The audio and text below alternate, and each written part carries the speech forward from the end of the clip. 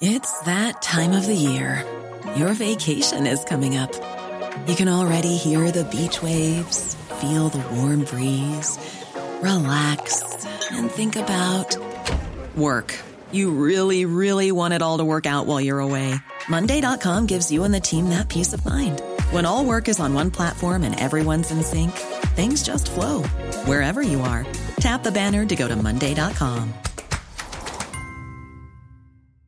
Hey, I'm Ryan Reynolds. Recently, I asked Mint Mobile's legal team if big wireless companies are allowed to raise prices due to inflation. They said yes. And then when I asked if raising prices technically violates those onerous two-year contracts, they said, "What the f*** are you talking about, you insane Hollywood ass?" So to recap, we're cutting the price of Mint Unlimited from $30 a month to just $15 a month. Give it a try at mintmobile.com/switch. $45 up front for 3 months plus taxes and fees. Promo rate for new customers for limited time. Unlimited more than 40 gigabytes per month. Slows full terms at mintmobile.com. The Telegraph. Podcasts.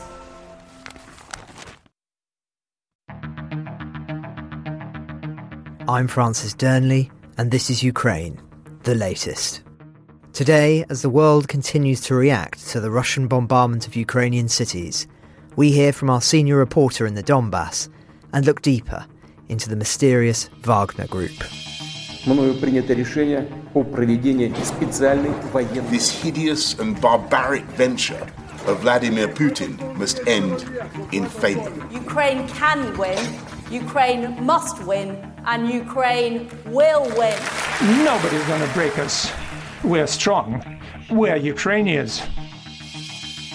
Every weekday afternoon, we sit down with leading journalists from the Telegraph's London newsroom and our teams reporting on the ground to bring you the latest news and analysis on the war in Ukraine. It's Wednesday, the 12th of October, day 231, and today I'm joined by Associate Editor Dominic Nicholls, Senior Reporter Roland Oliphant, who is in Ukraine, and our Russia correspondent, Natalia Vasilyeva. I started off by asking Dom for the latest military developments of the past 24 hours. Well, hi, Francis, and hi, everybody. Thanks for joining us again. It's been still a very, very active 24 hours. The Russian strikes in response to the Kerch Bridge attack incident, however you want to call it. We'll talk about that a bit later. Continued, albeit at a slightly lower scale. Ukraine says that it's reclaimed 5 villages in the Kherson region. A lot of activity in the Donbas as well, but it seems to be the focus in the last 24 hours was down south, so a number of areas reclaimed, and that steady advance there down to the sort of along the edge of the Dnipro River down towards the city of Kherson. Also in that area, 4 Russian Ka-52 attack helicopters were shot down.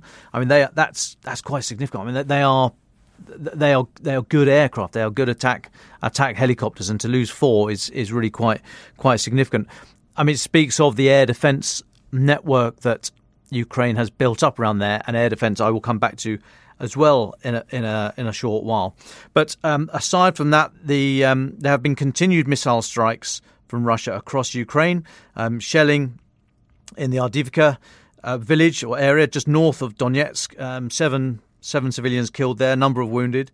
Ukrainian General Staff say that in the last 24 hours, 30 cruise missiles, Kh-101 and Kh-55 cruise missiles, 30 cruise missiles fired from aircraft, from Tu-95, so Tupolev, Tu-95 and Tu-160 strategic bombers, quite old bombers, but they still do the job. This has continued the what we've seen of air-launched missiles, so well away from any air defence umbrella that Ukraine can put up. So those aircraft were probably over either over the Black Sea or over Russia. But also, I mean, so those blasts damaged critical infrastructure in Lviv, in Donetsk, in Zaporizhia, and in a number of other towns in the sort of west of the country, not quite as far over as Lviv, nowhere near that, more in the centre west of the country. Ukraine say that their air defence shot down 21 of the cruise missiles, so 21 of the 30, and 11 drones, 11 UAVs, uninhabited air vehicles. They're saying that 8 Shahed 136 drones were destroyed in the vicinity of Mykolaiv. That's down near Kherson on the Monday, Tuesday night. That was a sort of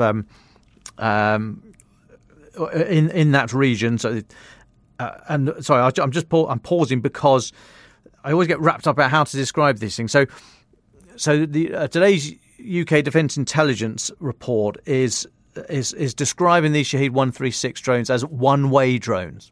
Now, a lot of people dislike the term kamikaze drones or suicide drones. That is an easy shorthand, which journalists love hanging on to, but it kind of explains it. One-way drones, I don't like the phrase. Not totally enamored with kamikazes, but the point is that drones that many of us have seen before, worked with, played with, are aware of, normally have kind of cameras on board or some other form of electronic attack, or they're there for other reasons. This new breed of drones, a bit like the US Switchblade family, have, and the Bayraktar, the Turkish Bayraktar that Ukraine have used so well, so efficiently.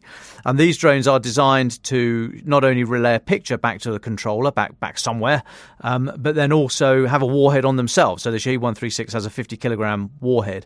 So not a massive blast, but big enough to ruin your day. And the point is that the human can decide what to go for. So what's the priority today? Is it tanks to stop an advance? Is it air defence to allow our own forces to punch through? Is it headquarters or what is it? And then the controller can direct the drone into that piece of any equipment or headquarters or whatever it is. So that's where the phrase kamikaze or suicide comes in. UK Defence Intelligence is calling it one-way drones. I mean, you pay your money, you take your choice. I think I'm going to stick with kamikaze because it really does sort of wrap it up neatly. But UK Defence Intelligence is saying that these drones, the Shahed 136, they are, quote, unlikely to be satisfactorily fulfilling the deep strike function which Russia aspired to use it for. They go on to say that in the first wave, as in the immediate response to the Kerch Bridge blast, 86 Shaheeds were used, and Ukraine shot down about 60. Well, they're saying 60% of them, so about 52 of the 86 was shot down. UK Defence Intelligence saying, quote, the lack of a reliable, sustainable and accurate operational level strike capability, operational level being sort of not tactical, so not just what's around the corner, what's in the next building, what's over the next hill, but operational. Think of it largely, for ease of shorthand, in terms of distance, so yeah, let's say 50-ish Ks plus. The lack of that operational level strike capability is likely one of Russia's most significant capability gaps in Ukraine. So they're really saying that with the Russian Air Force very, very reluctant to go anywhere outside Russia, and certainly not beyond the line of their own troops, which of course is in flux at the moment, north and south, less so in the centre. But the Russian Air Force really are not going forward because of the very capable Ukrainian air defence network. That function, that those eyes in the sky, and nowadays marrying the eyes and a weapon in the sky with these kamikaze drones, Russia is really significantly lacking in that capability. Lots of other little bits and pieces about what's happening today in NATO and some other stuff, but I better just pause for breath there. Thanks, Dom. I just wanted to ask a question of you, if I may, before we turn to Roland and Natalia. There's been an enormous amount of speculation about how the bridge attack at the weekend was carried out by the Ukrainians. Just wondered whether you had any more thoughts about the most likely scenario that the Ukrainians carried out in order to do that attack. Yeah, sure. So let's just recap. So Saturday morning, early morning, the Kerch Bridge, the 12K bridge, longest bridge in Europe that links Crimea to Russia, opened with great fanfare by President Putin, was subject to a very large blast. Now, the bridge itself, there are two bridges. There's a road bridge and a rail bridge that runs next to each other. The road bridge has two roadways, basically, and the rail bridge has two rail lines. So that if you like, there are four means of movement across the bridge. Very early in the morning on Saturday, there was a huge explosion, which seemed to be seated on, above, or under. I'll come back to that. The road bridge. that seems to have caused a massive fire in a train convoy that happened to be passing at the time, carrying fuel. So the train convoy was stopped. Huge blast. By the time the images got out on social media, the only thing on fire was the rail line. The road bridge, there was nothing there. I mean, literally nothing there. Some of the road had fallen into, one of the spans had fallen into the water, into the Sea of Azov there. Now, what caused it? Fairly early on, speculation went onto a truck. There was some very large vehicle-borne IED, a vehicle-borne IED, improvised explosive device. Question marks. It might not have been improvised if it was a Ukrainian bomb, so it wouldn't have been improvised. However, the truck came from Russia and was travelling towards Crimea, so unlikely that it was a pre-placed munition on that truck. So we think it might have been a vehicle-borne IED, possibly a suicide bomber, a suicide driver, because whoever was driving that thing wasn't coming out of there. So possibly a SVB IED in the military jargon, suicide vehicle-borne improvised explosive device. There was other speculation that actually the blast came from the rail lines, and that the road line was then just sort of caught up in it. I think that's very doubtful, because the blast that then causes the road to collapse into the sea, I don't think could have been a byproduct of whatever happened on the rail line. So we think the seat of it was on the road, or was on the road side. Now, whether it was above at some sort of missile strike, it would be a very, very accurate missile, which they do have access to. HIMARS, although probably out of range here. It's more in line with the ATACMS, the Advanced Tactical Missile System of the US. These very long range, very precise, very big missiles, but US have repeatedly stated they have not supplied them and have no intention of supplying those munitions, 300k plus range, to Ukraine. So unlikely it was a missile. Again, it would have had to be extremely accurate and a very big blast to cause the thing to collapse. So did it come from underneath? There was early on, there was some speculation that TV cameras that are mounted underneath the bridge showed some sort of wake, which might have been a craft of some kind. Not forgetting, of course, it was only a few weeks ago that this mysterious seaborne drone seemingly lost control and floated up on the beach of Sevastopol, or in Crimea. So we know that we think Ukraine have been experimenting with drone warfare, subsurface and surface drone warfare. I'm less convinced, partly because it was such a massive bang that I think it would have had to be quite a sizable vessel to have created that, and also relying on, and here I'm relying on smart engineering comment that I've seen from a number of places, which suggests that there would have been much more marking underneath the bridge, the span that we've seen collapse into the water, had the blast been from underneath. So the simple answer is we don't know what caused it. I'm a little bit kind of Occam's razor here, that in the absence of any other very compelling evidence, you've got to go with the simplest and most obvious and strongest suggestion in terms of the evidence available, which is that it was a truck bomb. I mean, that raises all sorts of other questions about was it a suicide device? Was it a suicide bomber? In which case, that's something not only that we don't think we've seen so far in this war, but culturally would be a hell of a leap for Ukraine. So a lot of question marks still over what caused it. Sorry, I've discounted, by the way, that it was a special ops forces raid, a soft raid, special forces raid, simply for the fact that, I mean, it would have been very difficult to do. But hey, that's what these people do. So don't worry about the very difficult bit.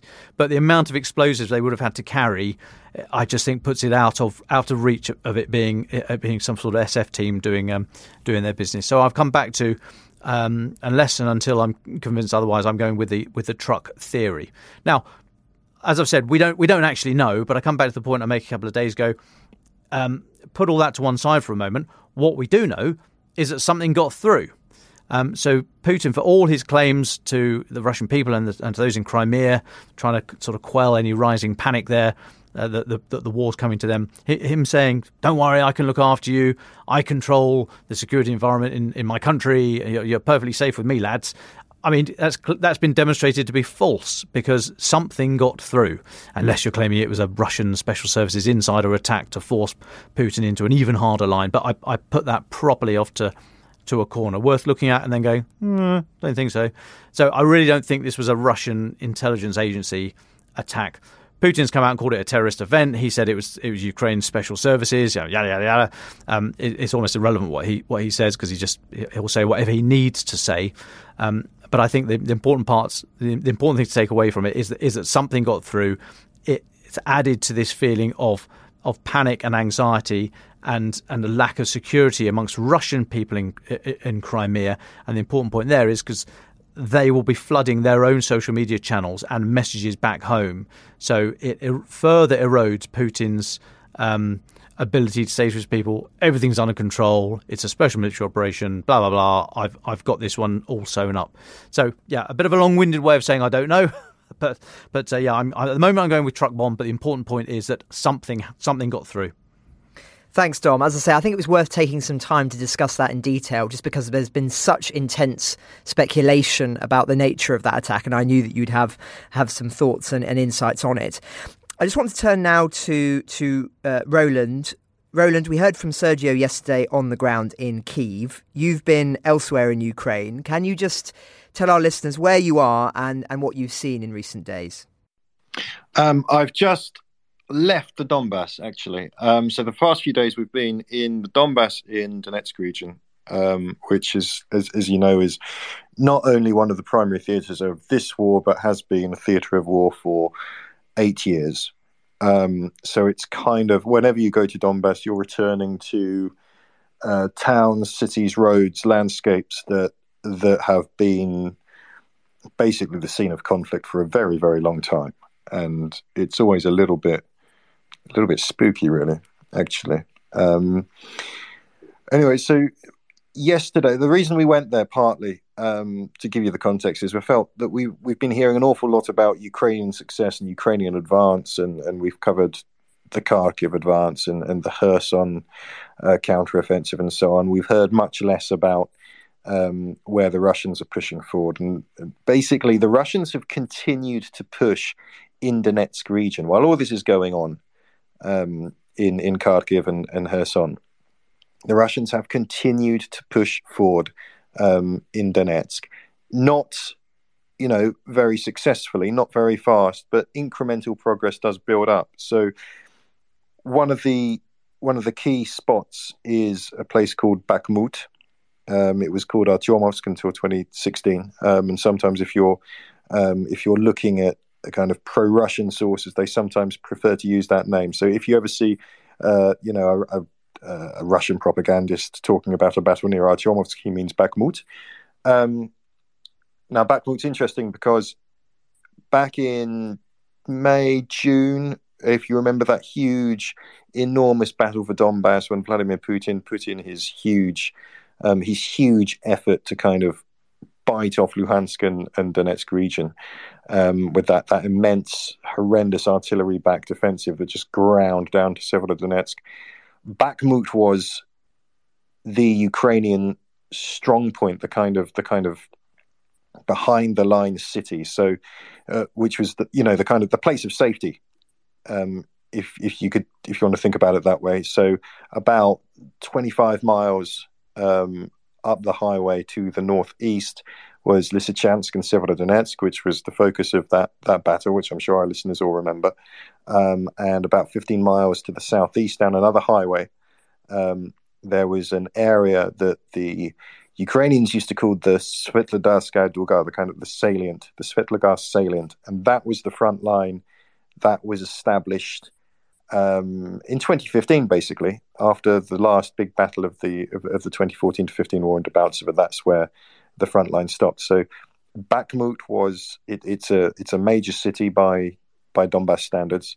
It's strategically placed. It has an important hospital. It has a major market. It has a railway station.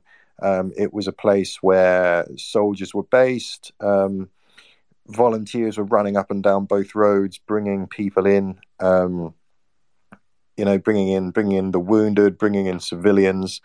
You had Sergei Gaidai, who was the governor of Luhansk region. He couldn't be in Severodonetsk anymore, couldn't be in Luhansk region anymore, but he was kind of operating out of there. So Bakhmut was not entirely safe. It was under fire in the occasional airstrike, but it was a place you could sit and know that the war was 20 miles away. Today, Bakhmut is the front line. Essentially, there's a river that goes through the city, dividing it between into east and western halves. On the eastern outskirts, the Russians have now a foothold in the city, and the eastern bank is kind of referred to as the grey zone. I suppose in old-fashioned terms, we call it, no man's land. The shelling is. God, well, I mean, yesterday it was kind of sluggish, I think, because the weather was so absolutely horrible and no one could get a drone in the air. But it's constant. I mean, even yesterday, locals were telling us, look, this is the quietest it's been in months. And it was a kind of repetitive, thud and boom, going both ways. You could hear the outgoing and the incoming. Like most towns that find themselves in the front line, strangely deserted. That busy marketplace vanished, destroyed. Essentially, lots of shelled out buildings, lots of fear. Every corner there's a horror story, which is, I mean, sadly they're kind of repetitive. I mean, there's a particularly horrible spot where there's a burnt out vehicle that was once an ambulance, and the guy showing us around described how the paramedics were burnt alive. So that's the scene there. I mean, I think the takeaway I'd like to give people, one of the important takeaways from yesterday's reporting trip, I think, is the difference between what you actually see on the ground when you go somewhere and what you're going to read on the Telegram channels delivered by either side. So there were kind of reports from either side's propagandists talking about either we repelled a Russian attack on Bakhmut, or the Russians saying we're heavily shelling the Ukrainians and so on and so forth. I mean, look, while I was there yesterday morning, I didn't hear anything that sounded like a really intense fight. I mean, granted, maybe it was going on down the road, but usually you can tell when there's something really serious going on. It was a miserable, heavy day. Today is very, very sunny, and that means drones will be up in the sky, and it makes it much easier to operate artillery, to find targets. And it's just, a more pleasant environment to fight in. So I wouldn't be surprised there's more fighting there today. So that's what I've been up to. Thanks, Roland. It's Dom here. Great to hear from you, mate. If I could jump in with a quick question and ask for your thoughts. So, Bakhmut, we've heard in recent weeks that is the focus for the Wagner Group fighting. So we're told that actually there's no coherent Russian army fighting in Ukraine. There's the regulars, then the regulars that have been bolstered by conscripts, and the so-called Luhansk and Donetsk People's Republic militia and Wagner and all the rest of it. And none of them are working together nicely. They don't play well in the sandpit, etc., etc. But we've been told that Wagner are concentrating in Bakhmut, been smashing their head against the wall there, making some limited advances. Have you seen any evidence or heard any evidence of Wagner, or possibly a force that's not the local militia? And just separately, if you think Wagner are either there or being employed in some numbers elsewhere in Ukraine, what are your thoughts on the suggestion that is in order to keep Wagner engaged / distracted, so they are less able to take part in any power plays in Moscow if there was ever a kind of a rush for power in the event of Putin being unseated? Thanks, mate. Good questions. I'll take the first part first. So the idea that Wagner are the force driving the Bakhmut offensive that's pretty much a consensus. So you can read the Russian military propaganda telegrams, and they always talk about Wagner PMC, private military company, advanced in Bakhmut or tried to do this in Bakhmut, and that line has almost become kind of like a repetitive gag You even now see, because they've made so little progress, you'll now see kind of pro-Ukrainians joking that, the year is 2025 and Wagner are storming Bakhmut. So the pro-Russian sources say it's Wagner. The Ukrainians say it's Wagner. We were not hanging out with the Ukrainian military yesterday, but we were hanging out with civilians who've formed their own volunteer group. They're local guys. They know the place. They were convinced it was Wagner who are over the river and pushing in. They also said, "Oh yeah, we've also got." I think he said 5,000 elite Kadyrovtsi. So 5,000 elite fighters loyal to Ramzan Kadyrov. That's the only person I've heard say that. I have no way to stack it up, but it just gives you an idea of that rumor is going around in Bakhmut as well. But yes, I think we can be fairly sure it's Wagner on the other side. I'm unable to cross no man's land and interview Russian soldiers and ask them which section of the Russian war machine they're from, but I think it's fairly clear that's what's going on. Now, why are Wagner there? I'm afraid I'm going to dodge that political question you laid out. I have no idea whether Wagner are indeed being tied up there so they can't muck around in Moscow. If they weren't fighting in Bakhmut, they would be fighting in other parts of the lines. So I'm not sure you could say Bakhmut is a particular thing that they've been given to keep them tied up, so they don't kind of get distracted. Because no matter what is going on, they are going to be involved in Ukraine. They're going to be kind of tied up in Ukraine. There's a number of theories. I mean, another theory is that they're being paid. That either they're being paid for each assault they make or each day of active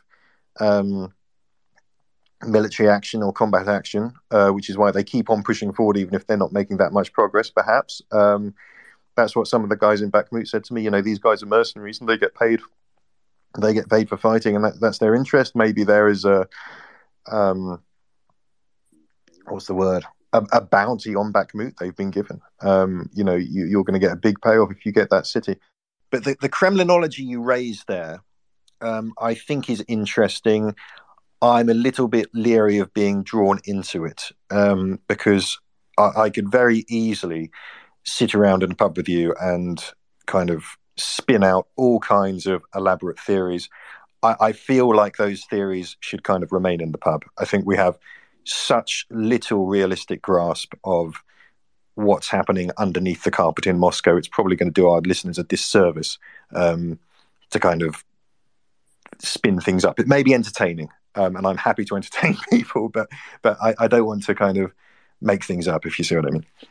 Thanks, Roland. Thanks, Dom. Well, this seems like the opportune moment to bring in Natalia, our Russia correspondent. Natalia, you've written a piece for the paper today about Russia's private armies, which we were just talking about there. What's the latest in this area? Hi, Francis, and hi, everyone. It's very good of Roland to mention Wagner. Obviously, that's the Russian private military contractor that has been quite active in Ukraine. And what really caught my attention yesterday was quite a rare public intervention by Yevgeny Prigozhin, the man behind Wagner, who issued a statement via his press office, essentially challenging Russian lawmakers to fund private armies or go to Ukraine front lines and fight themselves. What makes that intervention quite extraordinary is the fact that Prigozhin for years has been described as a mastermind behind Wagner, behind the infamous troll factory, which was caught interfering in the U.S. presidential elections in 2016. But he was always very low-key. He sued numerous journalists for naming and shaming him for founding Wagner. Now, Prigozhin has been increasingly public, and that was probably his first major political statement when he essentially criticized the State Duma, the lower chamber of the Russian parliament for being not active enough and being not supportive enough of the invasion. And the way he put it, he basically accused them of, quote, shouting slogans from the rostrum instead of, another quote, taking up automatic rifles or at least sappers' shovels and going to fight, which he described as a true service to motherland. So this is definitely something to watch. There's quite a discussion going on in the Russian analyst community about the rise of Yevgeny Prigozhin, of how public he's becoming. We see his press office or Telegram channels close to him now and again would put out a video of Prigozhin talking to Wagner mercenaries, which is quite rare because for years he was not seen in public. You would have a difficulty finding a picture of him, let alone something that's current. So there's a kind of a discussion of what it means, whether he's vying for Putin's attention, whether he might be setting his sights on a senior position in the Russian government. So that's definitely something to watch in the coming weeks. Another thing I wanted to discuss is Joe Biden's interview that came out last night. He spoke to CNN and he spoke about Vladimir Putin, whom he hasn't personally talked to since the start of the invasion. And he offered his views on Putin's rationale behind the invasion. As you know, there's quite a bit of discussion whether Putin honestly believes or believed that Ukrainians will welcome his army with open arms, or whether he's, as some people say, it's sick and he's completely delusional, and obviously apparently doesn't even know what he's doing. Now, in Joe Biden's opinion, Vladimir Putin, as he put it, is a rational actor who miscalculated the invasion, and did not expect the resistance that Ukrainians offered. Biden said that he believed that Putin was rational within his own framework of mind, that he honestly expected that Ukrainians would welcome his troops with open arms, and that they would be happy to join Russia, just the way as Crimea joined Russia in 2014.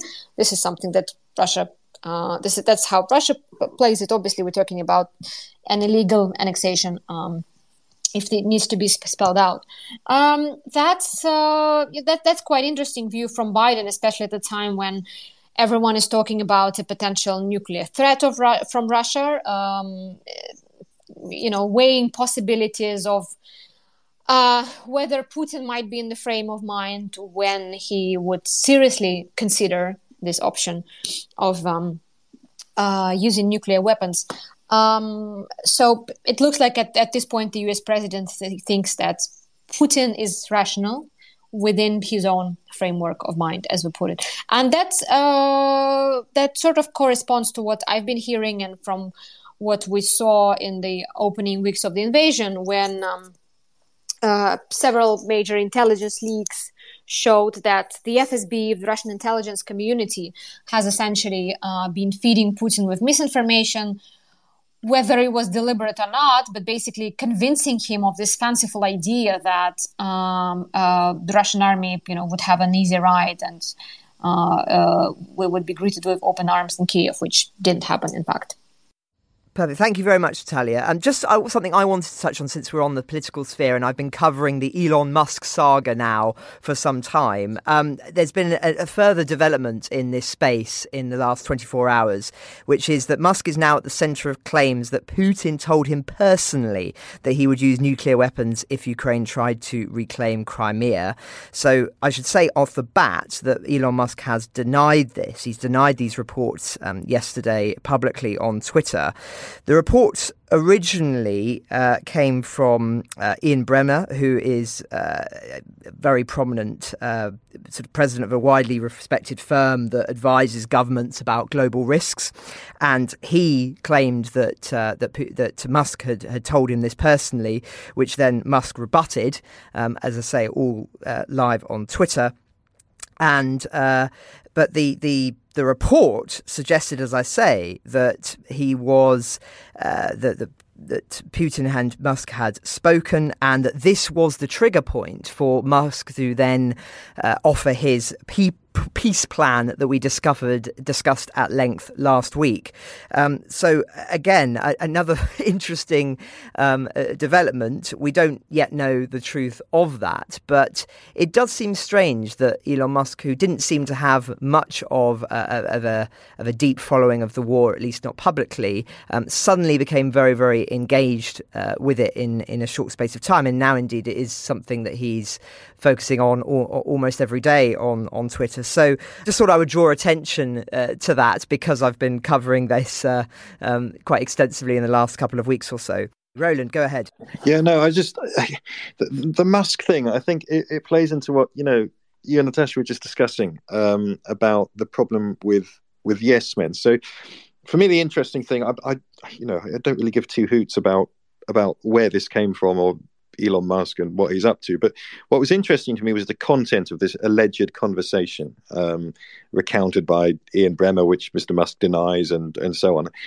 If this conversation happened, according to Mr. Bremmer, the contents of Mr. Putin's demands are, look, I'm ready to talk peace, but these are my conditions. And one condition is that Crimea remains Ukraine. Sorry, let me say that Crimea remains Russian in some form.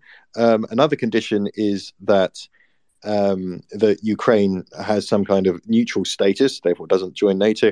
And the third condition is that Russia's annexation of Zaporizhia, Kherson, Donetsk and Luhansk is recognized, which I just think, I mean, if that really is the thought that Mr. Putin tried to get out via Elon Musk, it just betrays this complete disconnect with reality in two senses. And the first disconnect with reality is that you don't make demands like that unless you're winning the war, and he's not winning the war. I mean, the upshot of that kind of outcome would be basically a large-scale repetition of the Minsk II agreement, which froze the 2014-15 war with a de facto, if not de jure, Russian annexation of parts of Donetsk and Luhansk and Crimea. And that happened, basically, to put it in crude terms, because the Russians won the war.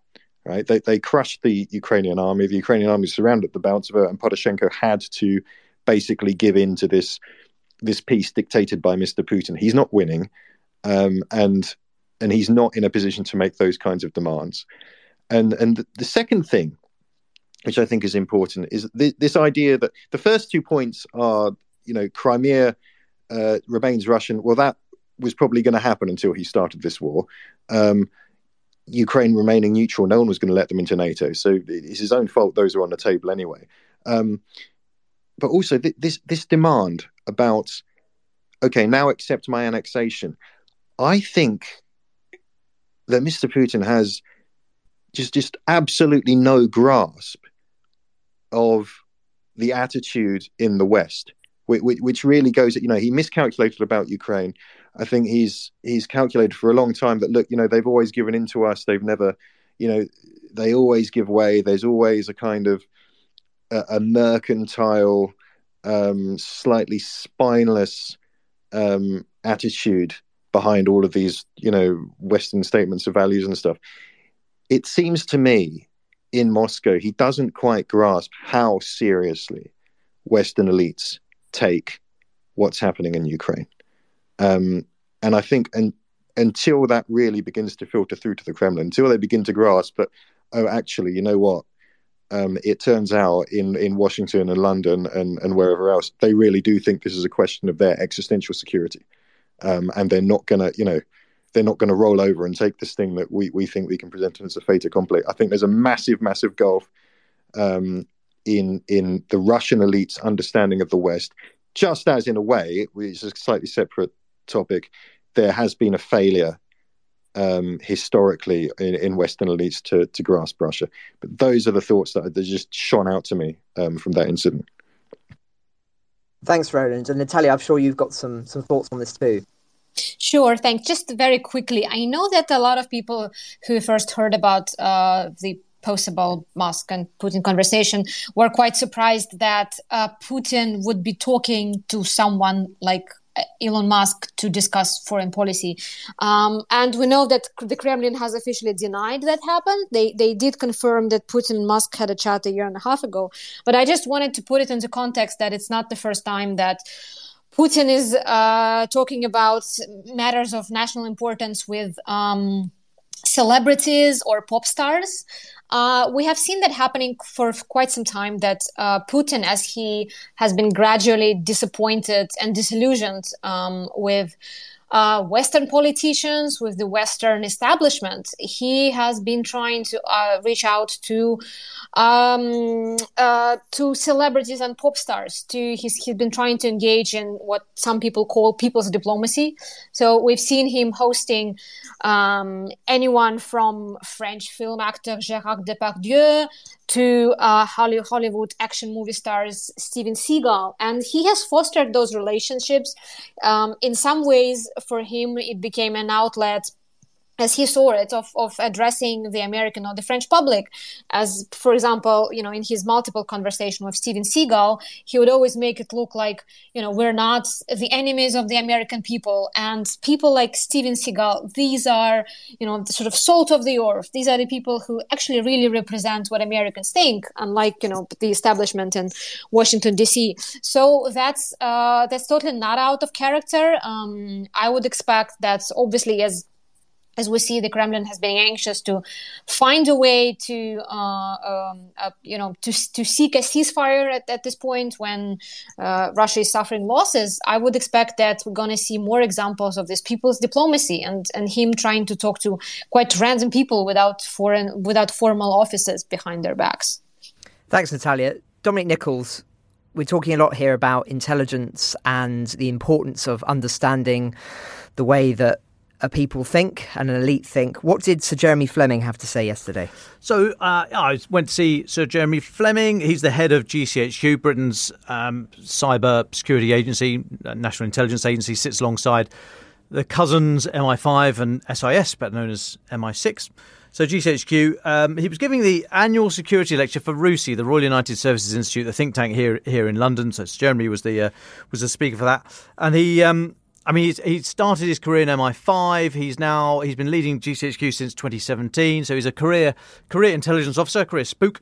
He knows his onions. There we go. I'm trying not to say it. I've been picked up on Twitter from some Australian listeners that onions are colloquialism in that part of the world for testicles. So apologies, I keep saying people know their onions, but there we go. It's my phrase, and I'm going to hang on to it.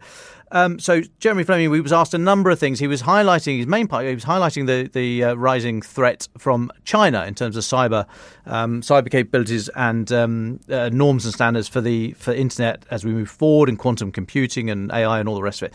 But actually, he was the most interesting bits, the most sort of contemporary and detailed bits. He was talking about Ukraine, and he was asked why we've not seen a lot of cyber attacks in the Ukraine war so far. And he said, actually, there's been a huge amount of cyber activity since February the 24th. And he's like, just not, quote, the film version. He said it's not the Armageddon version, but there's a huge amount of cyber activity going on that he is seeing at GCHQ and that is being perpetrated by Russia against Ukraine. But then on nuclear, he was asked specifically about that. And in terms of, the question was put to him in terms of escalation, these missile strikes post the Kerch Bridge attack. Now, I wrote a couple of days ago that I take issue with the term escalation. I don't think this was an escalation from Russia. This is just what they do.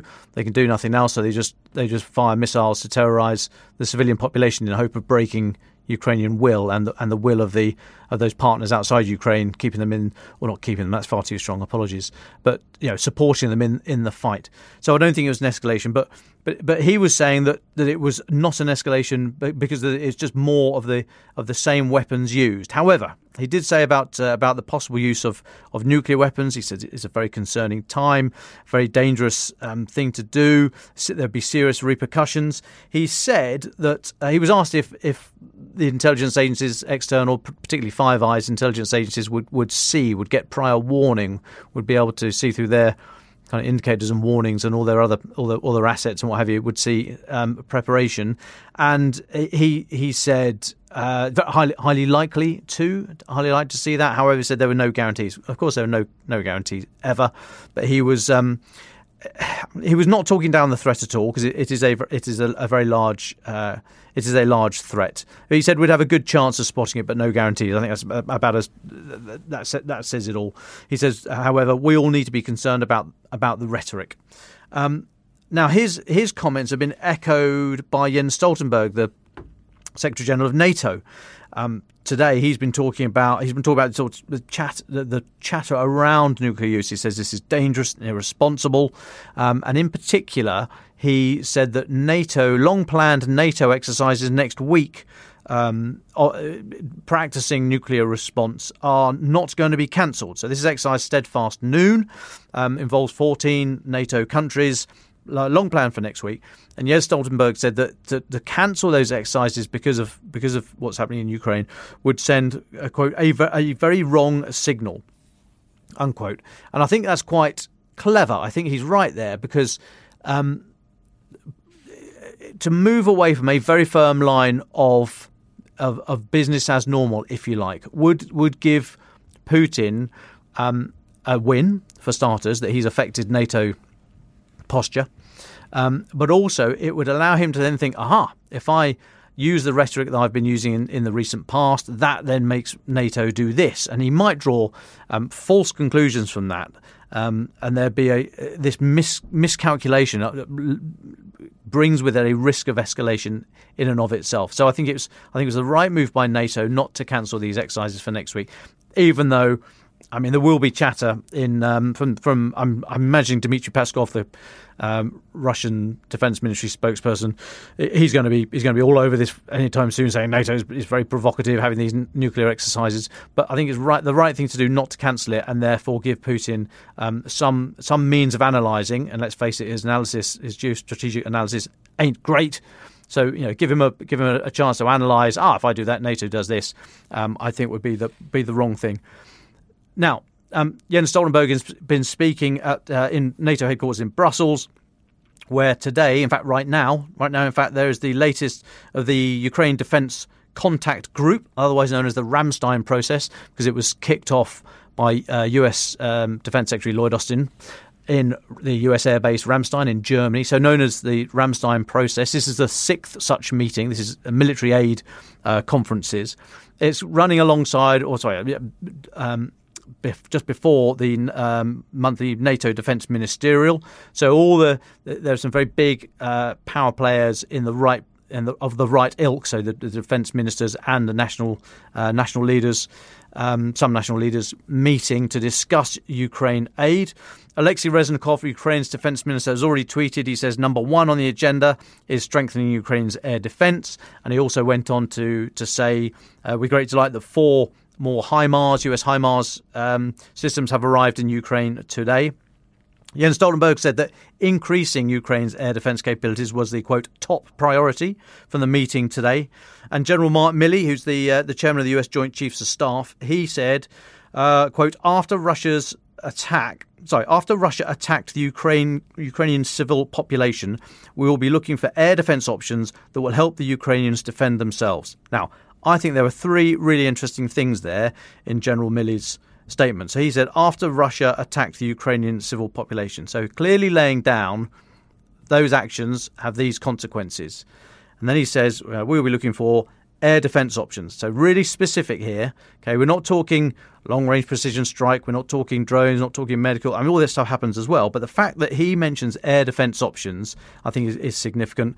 And then finally, that will help the Ukrainians defend themselves. So still against not necessarily a rising tide, but a lot of calls for NATO to get involved, boots on the ground, or if not on the ground, then in the skies and in the waters above and around Ukraine. Mark Milley there being very clear that these defensive military assets will be for Ukrainians to defend themselves, but making it very, very clear that air defence is the priority, and this is a direct result of Russia attacking the civil population. So I think what we should expect to see out of today are a lot more pledges. The the mood in the recent months, you'll remember, was for HIMARS, and it was all no, and then yes, your HIMARS were sent, and other long-range precision artillery, and that helped to a very great degree counter Russia's artillery systems and allowed, or was a big part in allowing that the major thrust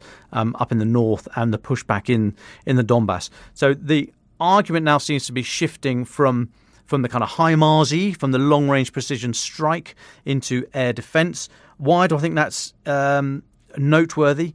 Firstly, because it signals a subtle shift in the emphasis, but also the thing about air defence is that you can't protect everywhere all of the time. Air defence will only be small little bubbles around things of vital interest. You cannot protect an entire city. It's almost impossible to put a big dome over Kyiv and protect the whole thing. Okay, we need to get that point needs to be made more often and at every level, because the push for HIMARS, when that was not as strong as it then subsequently became, it was not so obvious and evident that was lacking. Whereas air defence is, because we see these horrific images of children's playgrounds blown up, of accommodation blocks smashed to bits as if just pummeled by a giant's fist. We see these horrific images. So the failure in air defence, or not having enough air defence, is very, very visible, which is what Putin wants and what we need to prepare ourselves for, because even if Ukraine had every air defence system that NATO and external partners could possibly offer them, some of these strikes would still get through and we would still be bombarded with these images, and it would be a wrong conclusion to take from that, oh my God, there's simply no way of pushing back against the Russians. We should acquiesce and come to terms. Okay, that is the wrong conclusion to take from even a very, very well layered air defence network. But I kind of digress, go sort of off on one there. I apologise for that. So today, NATO, big priority, big focus on air defence. All underpinned, of course, by the constant threats of use of nuclear weapons, potential use of nuclear weapons from Russia. I think very telling comments there from Jeremy Fleming, the head of GCHQ, that they are fairly confident they would see preparations for that, and there is no evidence so far of an increased alert. Interestingly, the Pentagon spokesman a few days ago, in response to the similar question, said that they'd seen nothing to make the US adjust their posture, which is not the strongest sort of response. But yeah, that's what you got from them. They'd seen nothing to make them adjust their posture. But it doesn't look as if Russia is ramping up the physical preparation for any kind of nuclear strike. So I think those comments by Jeremy Fleming were very interesting and just adds to this wider debate that's moving now into the air defence environment. Thanks, Dom. Well, as so often, a significant day in both the military and the political spheres, if indeed they can be separated. Thank you all for your insights. We're running out of time, so can I just get your final thoughts today? Starting with Roland, please. Hello. I always get to the end of these things and realise there's, a lot of things I haven't said, but I'll leave them there. I do have a dispatch coming out about Bakhmut shortly. Please check the website, look at the newspaper for that, and I hope I lay out all the things that I think are important about that battle in there. Two things. Francis, I heard your final thought yesterday about this big question about the future of Russia and liberalism and so on. I don't have the time to get into that discussion. I think it's really interesting. I personally think broadly on the right track there. That's just one little thing. But the other thing is, look, we've just had this announcement this afternoon from the Ukrainian Ministry of Reintegration, I think, saying that 37 children who had been kind of spirited away to Russia have been returned. And this is really good news, basically. Again, this is a story I've been looking at. We may get a piece out about this, but there are legal and ethical issues about writing about children that we want to get our ducks in a row before we publish anything about this. But basically, there was a large number of children from Kharkiv region who were sent to Russia to holiday camps, and the idea that was sold to their parents was, look, get them out of the firing line. A lot of people did that. The Ukrainians liberated the territory. no one knew how they'd get their kids back. Their kids were stuck over in Russia. They seem to have come back. And the kind of little glimmer of hope I see here is that behind the scenes somewhere there has been a little bit of humanitarian cooperation here. People on both sides said, look, kids have to be with their parents. And in fact, I was reading the Telegram channel of Alexander Kots from Komsomolskaya Pravda. Anyone who follows him knows he is an absolute, hawkish Russian nationalist, believes in this horrible war and all of that. But he literally said in his Telegram post, we all knew these kids had to go back to their parents. And if, behind the scenes there can be these tiny, tiny little things where officials on either side say, no, look, forget about the ideology, forget about anything else, let's just keep families together. That, to me, is just a little spark of light in the darkness, which is worth nurturing and focusing. Thanks, Roland. And as you say, I know that our intention in the long term is to be able to do a special episode dedicated to this question of deportations, because it's something, as we've talked about in the past, that isn't quite getting the same amount of focus and attention that perhaps it deserves. But Natalia, can I come next to you for your final thought, please? Sure. I'm going to try very quick. I think that the whole Twitter scandal about someone tweeting about Putin talking to Elon Musk, and then Musk responding that he never talked to him, although he did support his peace plan, or didn't he support his peace plan. I think it's quite indicative of what's happening. Clearly, the Kremlin is looking for a way out. It's anxious to stop the war as it is, because it keeps losing lands. And I think that's something to watch for in the coming weeks, for any signs of formal or informal attempts to, if not build bridges, to at least start some kind of conversation about how to stop this war. Thanks, Natalia. And Dom, you have the final word.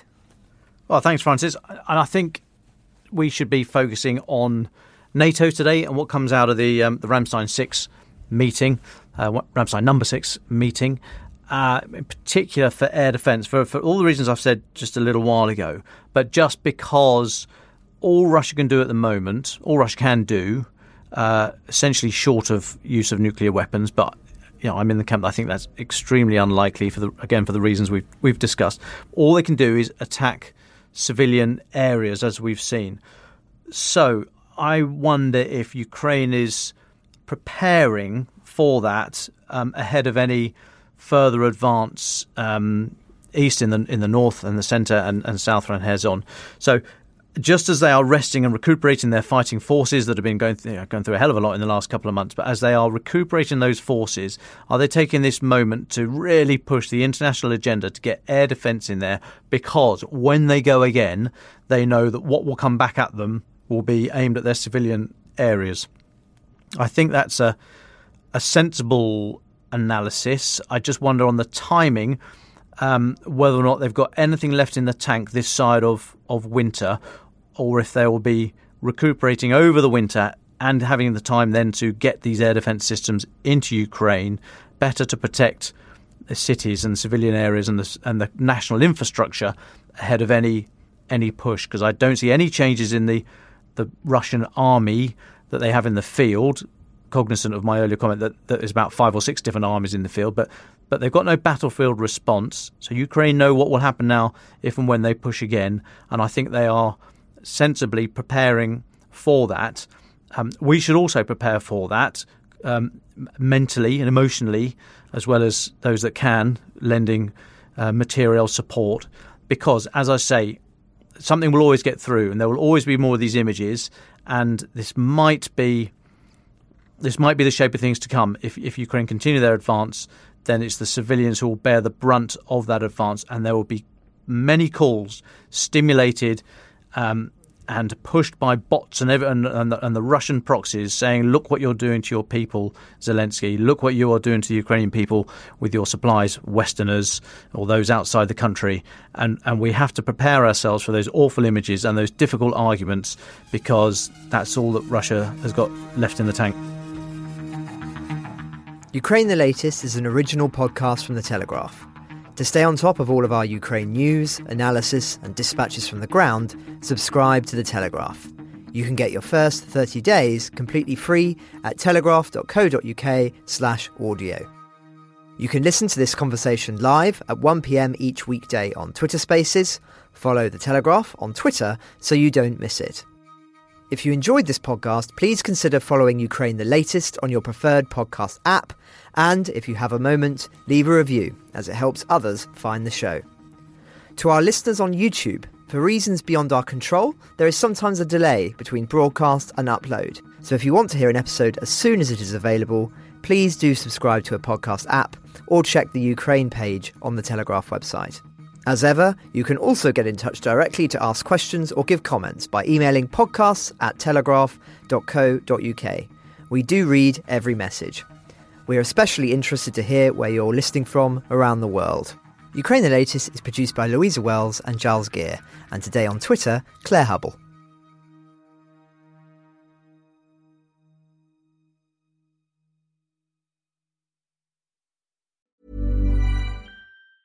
Hey, it's Danny Pellegrino from Everything Iconic.